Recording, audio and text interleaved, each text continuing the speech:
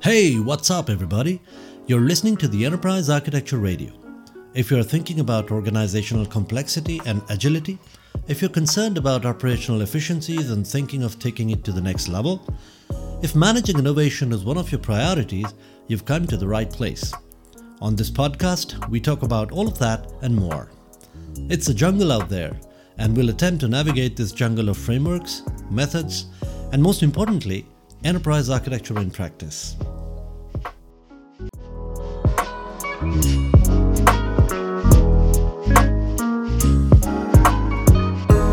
In my last episode, I talked about artificial intelligence and I talked about how technology is exploding and the rate at which the technology is advancing is growing exponentially, and how human beings need to adapt to the advancing technologies and how organizations need to adapt quicker and quicker to advancing technologies.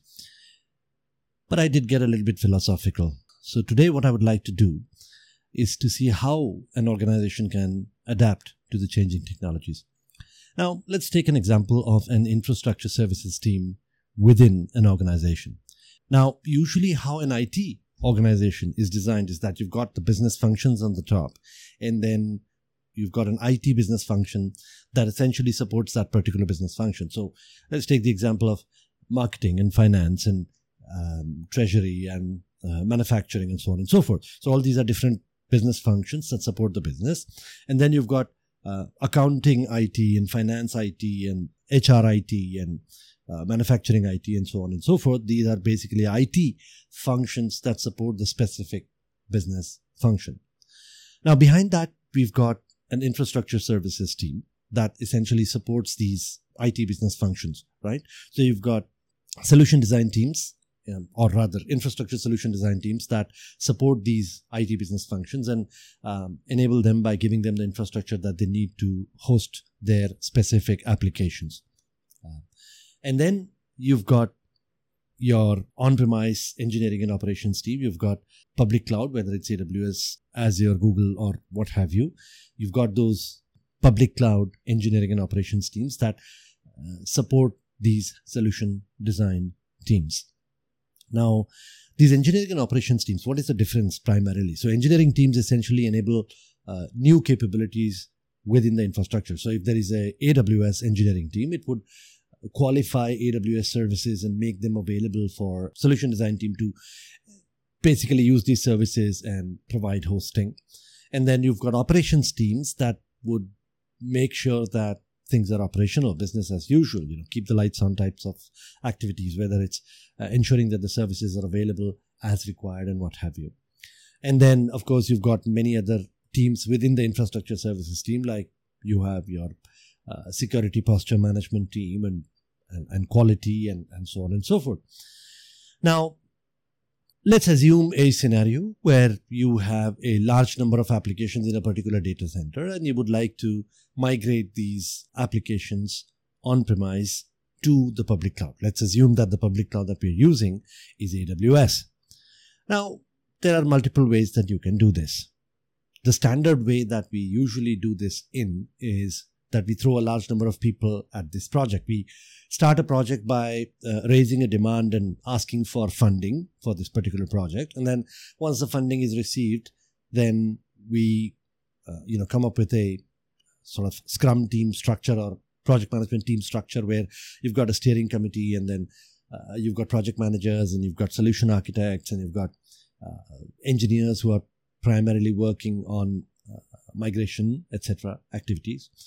And the larger the number of applications, the larger teams. And these days there is a new concept that has come in, which is called pods for each migration. So for example, if there are 4 or 5 applications can be migrated by a single pod, and the single pod contains one solution architect, one project manager, one cloud engineer, one infrastructure engineer, and so on and so forth. And then they work together. There might be a quality management team and so on. And you basically work together in trying to understand and assess each application, try to see what are the different cloud services that are going to require, that are going to be needed. They try to understand the disposition of the application. Are we going to lift and shift the application from on-premise to the public cloud, or are we going to refactor it and re-architect it from scratch and and so on and so forth. And each pod will basically work on 4 to 5 applications in the upcoming 3 to 4 months, right? And the usual velocity of migrations that I see in the industry is about 4 to 5 applications in 4 to 6 weeks. So 1 application per month. Now, this is all right if you're trying to migrate 4 to 5 applications and it works fine. But let's assume that, you need to migrate 50 or 60 applications in the next 6 months. What are you going to do? You've got a multiple options. First option is throw more number of people, more pods, So let's say 50 applications. 1 pod will work on 4 to 5 applications in the next 3 to 4 months. So you are going to need 10 pods, each pod working on 5 applications in the next 4 to 5 months. So in about 6 months, you would have 10 pods working on 50 applications, migrating them in parallel. And we are also going to do an assessment where we are going to take a look at how the applications are interdependent on each other, if there are any interdependencies. Good if there are not any, but if there are dependencies, then they will have to be put into a single pod. And usually you don't see more than 4 to 5 applications dependent on each other. So that's how it works. You've got, 10 pods, each pod working on 5 interdependent applications. They do the assessment, they do the migration, they try to understand the disposition of the application. Based on the disposition, if it is a lift and shift, then they are going to lift and shift. If it's a refactor and redesign, they will redesign the application from scratch and then mobilize the application onto the public cloud, and that's how it goes.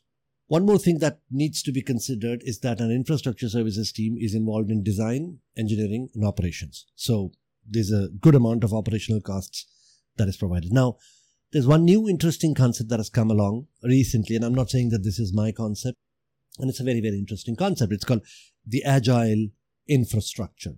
Now, what that really means is that the infrastructure team stops being an infrastructure engineering and operations team and becomes more of a software development team. What that means is the infrastructure is not migrated by people. It's migrated using infrastructure as a code. Basically is software, right? We use Terraform and other technologies, and we write code that will essentially do the migration for themselves. Now, usually there is a certain amount of automation in every organization, right? Certain amount of automation in every infrastructure team. I mean, if I want to, let's say, get a EC2 instance provisioned on AWS, I should be able to request something on my CMDB, whether it's ServiceNow or whatever CMDB you're using.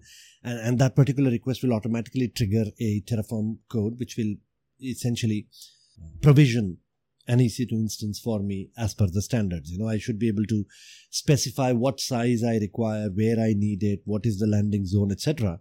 And it should be able to give me an EC2 instance. But that is a very case-to-case basis situation. What that means is that, getting one EC2 instance using automation is one thing, and being able to provision the entire infrastructure for an application, whether it's multiple environments, multiple EC2 instances, multiple services like EC2, EFS, RDS, etc. on AWS, all getting provisioned at the same time, or all getting provisioned as a part of a group of automation code. Now, I'm calling it a group of automation code, but in technical jargon, it is also called a playbook. You could basically design a playbook in which you specify a sequence of events happening. You specify a sequence of Terraform code that needs to be executed. You can specify the prerequisites required by each piece of code and whether it's in place or not. And then you can specify exactly what you require and write code for it and pick and choose the code and deliver the entire solution at one go.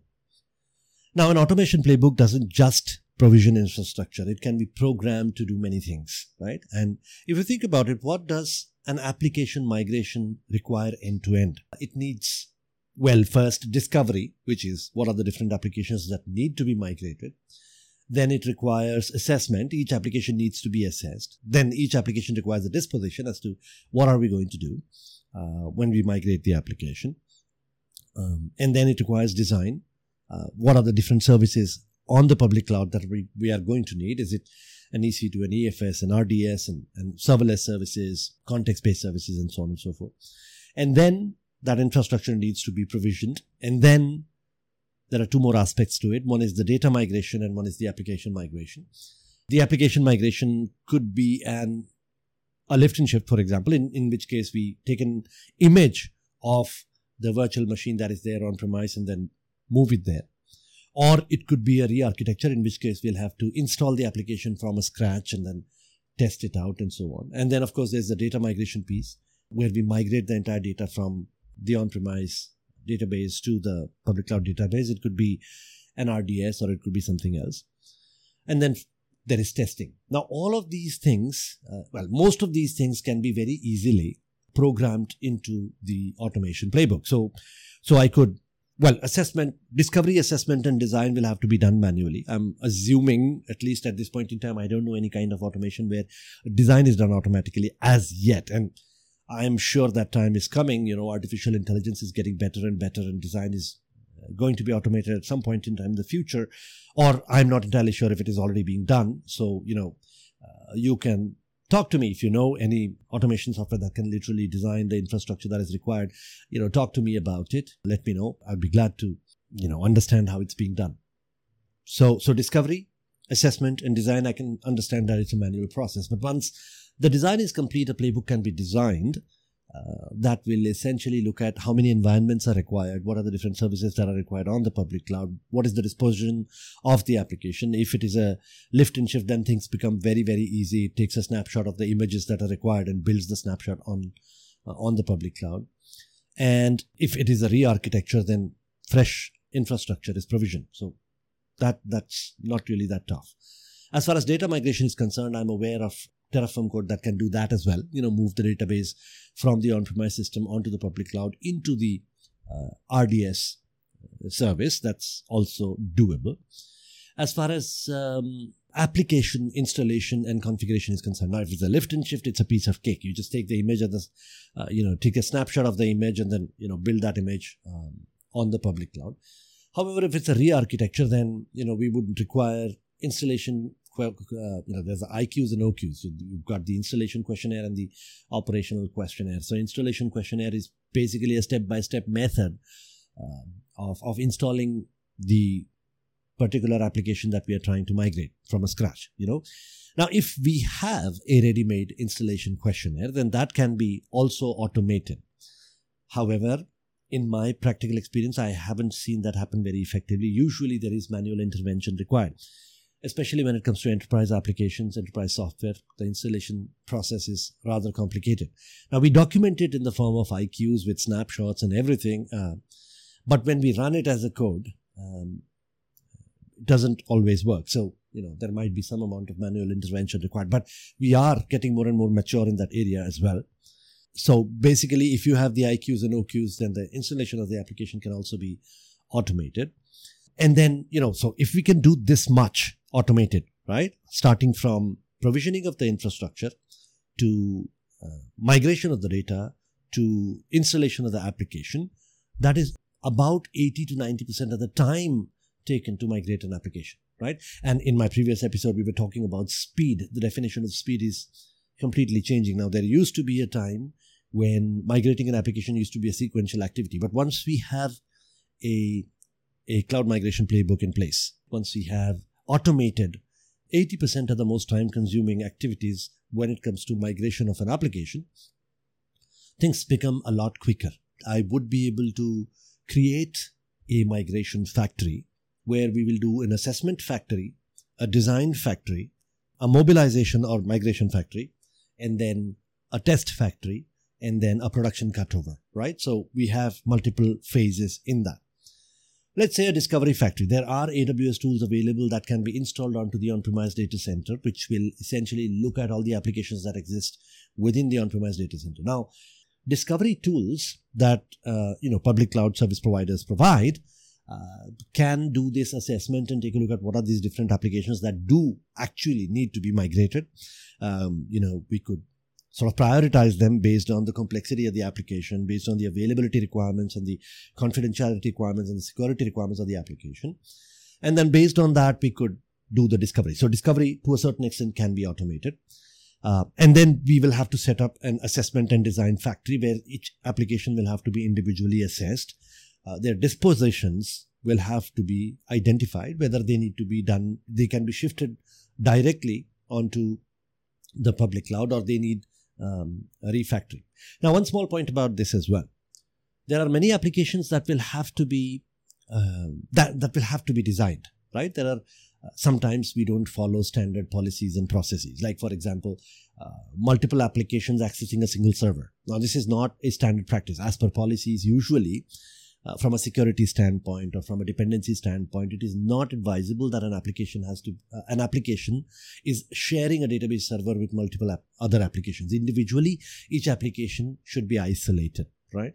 It should be in its own sandbox. So the application server, the database server are unique, and each application has its own database server. Now, assuming that we did not follow the standard practice and we have multiple applications accessing one database, if we have to lift and shift this into the public cloud, then that is not as per policy, and there's a good chance that the security team is going to deny this. So a refactoring is absolutely required. There are other cases when we can do a lift and shift. These are a little bit antiquated technologies, maybe an older version of the operating system, or an older version of the application itself, and a modernization might be required. Now, there are two approaches to this. Either we modernize everything, refactor everything, and move it to the public cloud, which is actually the ideal way of doing it if we have time in our hands. But let's say that we are hard pressed on time. In such a scenario, the standard process that is used is assess, mobilize, and optimize and modernize. What that means is we first assess, and then we just pick up everything and move it. We just lift and shift everything. And then we look at individual applications and see whether they are the best design that can be, right? Whether the applications that have already been mobilized now onto the public cloud, is there optimizations possible? And this is very, very important. Usually it is assumed that once we move an application onto the public cloud, it's going to be a lot cheaper. Well, it is cheaper in one way that we don't have to invest in hardware, and hardware is really, really expensive. So that way it is cheaper. We don't require an upfront investment. But when it comes to operational costs, when it comes to looking at the costs of maintaining that hardware, the money that we are paying the cloud service provider, whether it's AWS or Azure or Google's cloud or what have you, will be very expensive if we are not properly utilizing the native services provided by the cloud service provider. So when we move applications onto the public cloud, one thing that we need to do is make sure that those applications are designed for the public cloud. They are designed utilizing the native services that the public cloud is providing. To give you a very, very simple example, a database on-premise is usually hosted on a virtual machine. So you have a virtual machine, and then you have SQL Server or Oracle installed on it, and then you have storage either in that virtual machine or separately in a shared storage device or what have you. When you move it onto the public cloud as is, when you do a lift and shift of that, let's take the example of AWS. You have an EC2 instance, and then you install the database in that EC2 instance, and you run the database from there. Now, that is an expensive affair. The way to do it is set up an RDS service. That's a native service. So it's very important that once we have moved our workloads onto the public cloud, they be redesigned specific for that particular public cloud with the native services utilized. Now, one good way of doing it is assess, mobilize, and optimize and modernize, like I said before. But we have to be very careful that these are all a part of the same project. If we don't do the optimize and mobilize, it could become a very expensive affair. And there are a number of examples out there in the industry where people paid more than what they were paying for the on-premise data center because they did not, do the migration properly. So bringing all of this together back to the Agile infrastructure. Like I started by saying, if you want to do large migrations, mass migrations of applications onto the public cloud, one way of doing it is through a large number of people at the project. 50 pods, 50 applications, next 8 months. But that's a very expensive affair. A better way of doing it is build a tremendous amount of automation. Now, technology exists out there that could help us do that. When the infrastructure services team becomes a software development team, when it develops infrastructure as a code, when it develops software that essentially automates the process of doing migrations, that is called Agile Infrastructure. Now, Agile Infrastructure is a vast topic. Okay, this is not just it. This is one aspect of Agile Infrastructure. There are many different aspects of Agile Infrastructure, which includes MLOps and various other kinds of automation, RPA, RCA, and what have you. And we'll probably cover all of this in future episodes. But what I was trying to say in my previous episode is technology is expanding and organizations need to adapt. What I'm telling you in this episode is one way of how an organization can adapt to the changing technologies, improve speed, improve agility, and get better. I hope you've enjoyed this episode. It's a little bit that we have the potential of doing, that organizations have the potential of doing. But there's a lot more to this than just this. And if there are ideas that you have about this, if it makes you think about things that you've done at your work, and if you would like to talk about it, then please reach out. Remember, Enterprise Architecture Radio is not just a podcast. It is a community. It is a tribe of enterprise architects. It's people getting together and talking. So join the tribe. Talk to us. Talk to this tribe of enterprise architecture communities. Learn from each other, collaborate with each other, and guide each other. But most importantly, have fun. That's all I have for you today, folks. I hope you enjoyed the show. More about organizational agility, innovation, and enterprise architecture in the practical world, in the business, right here on the show. But before I end the show, I want you to help me out with this one little thing. Pause the show and share this podcast via WhatsApp or text message with at least one person who might be interested in the show. It could be anyone, your colleague, your boss, someone in your team. That's all I ask. Just one share with one message via text or WhatsApp or any social media of your choice. And it would go a long way in supporting this podcast and growing this listener base. Also, please don't forget to follow the podcast. That way, you'll get notified when we publish a new episode. If you want to find out more about us, you can find us at enterprisearchitectureradio.com. If you have ideas, thoughts, disagreements, please feel free to write to me directly. We also have a Telegram group if you would like to contribute to the EA discussions or what have you. Just search for Enterprise Architecture Radio on Telegram. The URL to join the group is https://t.me/Enterprise Architecture Radio. While our contact details are there in the show notes, we are very easy to find. Just search for Enterprise Architecture Radio anywhere.